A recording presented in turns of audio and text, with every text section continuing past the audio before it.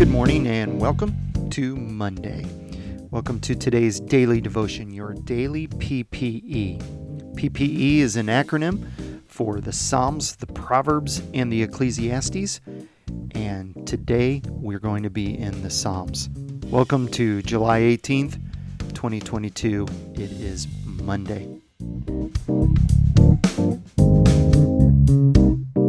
Live like an inhabitant of Zion. We're going to be in Psalms 87 today, and we're going to finish up the last few verses of this psalm. We started this on Saturday. We looked at the first 4 verses, and today we're going to look at verses 5, 6, and verse number 7. So let's get into it. Psalms 87, verse number 5, starts like this. Regarding Jerusalem, it will be said, everyone enjoys the rights of citizenship there, and the Most High will personally bless the city. When the Lord registers the nations, he will say, they have all become citizens of Jerusalem. Interlude or Selah, depending on which version of the Bible you're reading. Verse number 7, the last one of this chapter. The people will play flutes and sing, and the source of my life springs from Jerusalem. Verse number 5 and 6 points out once again the glorious thought and the glorious plan of God.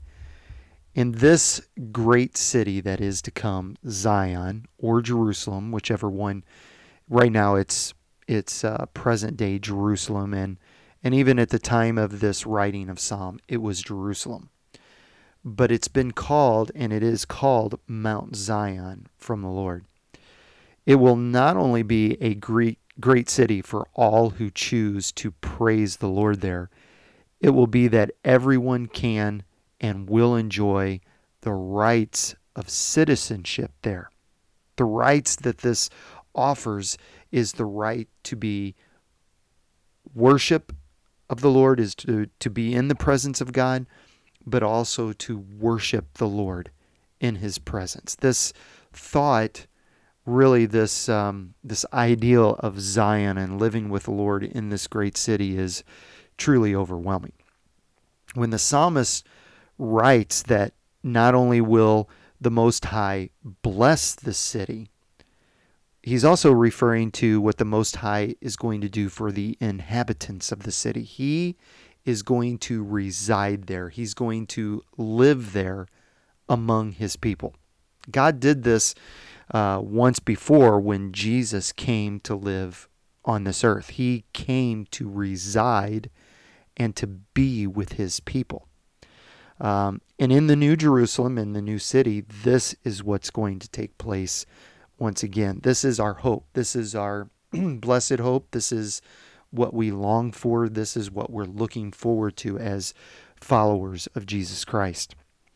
The thought of people registering, which is a key word there, is an Old Testament and a New Testament thing. If you remember, Mary and Joseph had to travel to Jerusalem to register, and a lot of that was for taxation from the Roman government.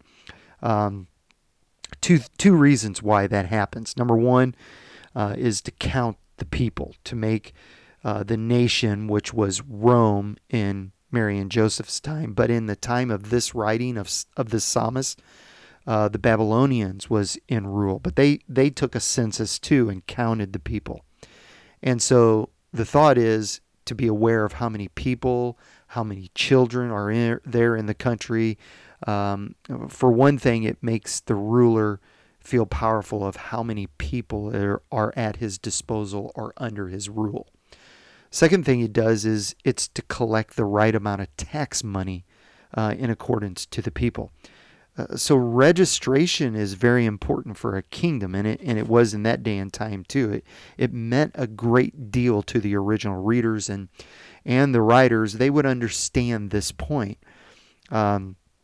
But what it really means for the inhabitants of this new Jerusalem is that it means that no matter where you come from or came from, you will be counted as not only inhabitants or visitors of the city, you're going to receive citizenship papers as you register for this place, this new world, this new Jerusalem. It's very powerful, very full of hope for us and for the original readers of this passage. Those that was going to come out of captivity, they would be blessed to be in this city. Those that was coming from other nations, it was going to be a blessing. Note the wording here, which is also important. When the Lord registers the nations, normally it wasn't the king who would come and register the people. It was noblemen or countrymen.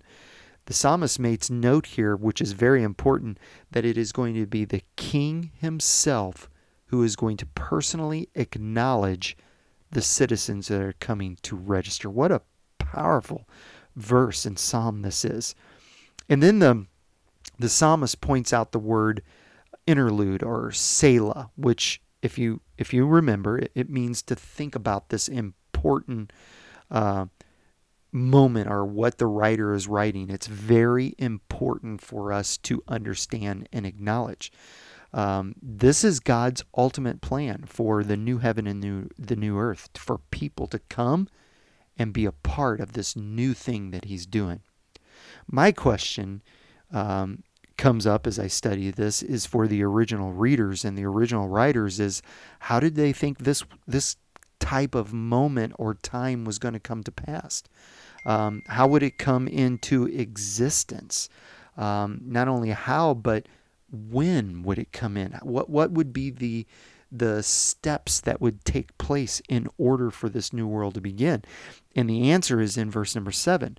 The source of my life springs from New Jerusalem. Basically, what the psalmist is saying is all these men, in short, what he's saying is this. There's a big picture here, but in short, what he's saying is all the people are going to be equal. Every man, woman, boy, and girl that comes into this New Jerusalem is going to be equal. They all came from the same source, which is Adam and Eve. So there should never be a difference in nations, people, or ethnicity. I can't even say that word, but there is no difference. Black, white, yellow, we're all the same. We've all been made the same. We all come from Adam and Eve. And this is the way that God has planned it from the very beginning of time. But what he's really referring to is the source of their life, the source of their power, which is going to be what springs from Zion or springs from Jerusalem. And it's going to be this king, the King of Kings, the Lord of Lords. It's going to be God himself. And I don't know if you noticed this or not, but there's many passages of scriptures that refer to the springs of life. Jesus talked about this a lot. In his parables and in his teaching as he walked this earth. So the reference is the same. Jesus is the source of all true life. And it's the source at the time of this writing of the Psalms, because what the psalmist is doing is he's anticipating the time when the Messiah would come and bring this psalm to fulfillment. So Jesus, he is the Messiah. And he will be the one who will reside and rule there. I want to encourage you today with this psalm of what we have in Jesus Christ as our Messiah. For the now that we live in and for planning for our future. Life is hard and it's not getting any easier. But with Christ, we have hope. One day the world as we know it will be gone. And all of this will be done away with. But there will be a new heaven and a new earth that will be ushered in, and a new time that we will be with Christ forever. What a time it will be. But for now, we prepare. For now, we live for him. We serve him in anticipation for his return. Right now, we wait eagerly, and we live in a way to lead others to live for him and to serve him. So today, I encourage you with what we know and what the psalmist knew then, we look forward to his return. We look forward to love and to live with him I encourage you today, even though we're not there yet, live like an inhabitant of Zion. God, help us today as we live for you, Lord, to make our life in you and for you, I pray. In Jesus' name, amen. God bless you. Have a wonderful day. Have a wonderful evening. Lord willing, I will see you